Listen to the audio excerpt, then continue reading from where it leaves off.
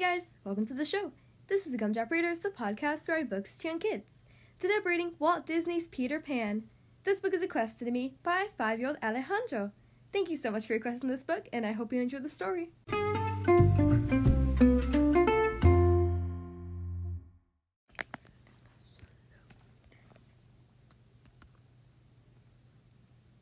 Okay, here we are on page 1. There was a place, a far-away place, where the sun always shone, the sky was always blue, and no one ever grew old. This place was called Neverland, and it was where Peter Pan and Tinker Bell lived.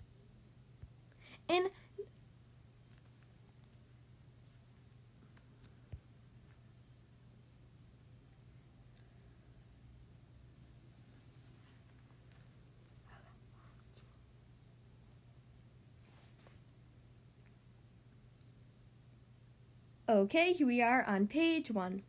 There was a place, a far-away place, where the sun always shone, the sky was always blue, and no one ever grew old. This place was called Neverland, and it was where Peter Pan and Tinker Bell lived. Not so very far away, in the city of London, lived John, Wendy, and Michael Darling. Every night they would gather in the nursery to hear Wendy tell wonderful tales of Peter Pan's adventures with friendly Indians and nasty pirates in the Neverlands. One night, when Wendy was telling John and Michael her favorite Peter Pan story, Nana, their St. Bernard, started barking outside in the yard. Not a moment later, Peter Pan appeared with Tinker Bell. "I came to find my shadow," said Peter Pan. "Nana took it from me the other night when I was secretly listening to your stories." "Here it is," said Wendy. John and Michael looked on in amazement as she sewed it back onto Peter Pan's body. "Oh, I'm so glad we saw you tonight, Peter," Wendy said. "You see, tonight's my last night in the nursery because tomorrow I have to grow up." But that means no more stories," cried Peter, "unless I take you all back to Neverland with me." Wendy, John, and Michael couldn't believe their ears. "Oh, that would be wonderful," they shouted. Peter Pan sprinkled some of Tinker Bell's pixie dust all over the children and told them to think very happy thoughts. "Now you can fly," said Peter. Suddenly they were all soaring through the skies of London, heading directly towards Neverland. Down below they saw golden rainbows and blue waterfalls and mermaids singing in a lagoon. It was the most beautiful place they had ever seen. There were beaches and deep forests, and, of course, there was an Indian camp. Yes, this indeed was Neverland. "This way," called Peter Pan as Wendy, John, and Michael landed in one of the forests. He led them to the secret underground home where he lived with his good friends, the Lost Boys. John and Michael have played with the boys, while Peter and Wendy went to visit the beautiful mermaids in the lagoon. It was there that Peter Pan spied the Indian chief's daughter, Tiger Lily, tied up in the boat of the evil Captain Hook. Peter and Wendy could overhear the pirate, demanding, "Tell me the hiding place of Peter Pan." Tell me the hiding place of Peter Pan, you blasted fool." That'd be a great voice. Okay.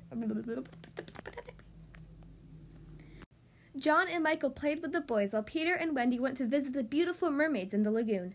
It was there that Peter Pan spied the Indian chief's daughter, Tiger Lily, tied up in the boat of the evil Captain Hook. Peter and Wendy could overhear the pirate demanding, "Tell me where the hiding place of Peter Pan is, you blasted fool!" But Tiger Lily wouldn't tell. "I have to save her," Peter told Wendy. They flew off to Skull Rock, where Captain Hook had taken Tiger Lily. There, Peter challenged Captain Hook to a thrilling duel. Peter was so quick and brave that at last the nasty pirate landed in the water, only to be chased back to his ship by a ferocious crocodile. Peter rescued Tiger Lily and returned her to her father, the chief. Captain Hook was very angry. "That cursed Peter Pan, I shall have my revenge against him once and for all," he cried. He captured Tinker Bell and forced her to show him where Peter Pan lived. Then he caged her in a lantern. As Captain Hook's band of pirates approached Peter Pan's home, the Darlings and the Lost Boys were coming up from underground. One by one, they were captured and taken to the pirate ship. "Peter Pan will save us," Wendy said bravely. Captain Hook roared with wicked laughter. "Peter Pan will never be able to save you," he shouted. "You will walk the plank." No one noticed as Tinker Bell escaped from the lantern. She flew as fast as she could to alert Peter Pan. Once Tinker Bell reached Peter Pan, he raced out to sea to rescue his friends. "I've come to stop you once and for all, Captain Hook," cried Peter. "This time you've gone too far." After another fierce duel, Peter Pan threw Hook and all the other pirates overboard. Hook was chased away by the crocodile, and nobody really cared to save him. "Thank you so much for rescuing us, Peter," said Wendy. "We would love to stay in Neverland a while longer, but it's getting late, and I think it's time for us to leave." John and Michael nodded in agreement. Well, if that's the case, said Peter, we will sail tonight. Once again, Peter Pan sprinkled Tinker Bell's pixie dust over everyone, and Captain Hook's pirate ship was suddenly sailing through the skies of Neverland, heading back to the Darlings' home in London. But before Peter Pan and Tinker Bell started off for Neverland, they made Wendy, John, and Michael promise to never forget them, and they never did. The end.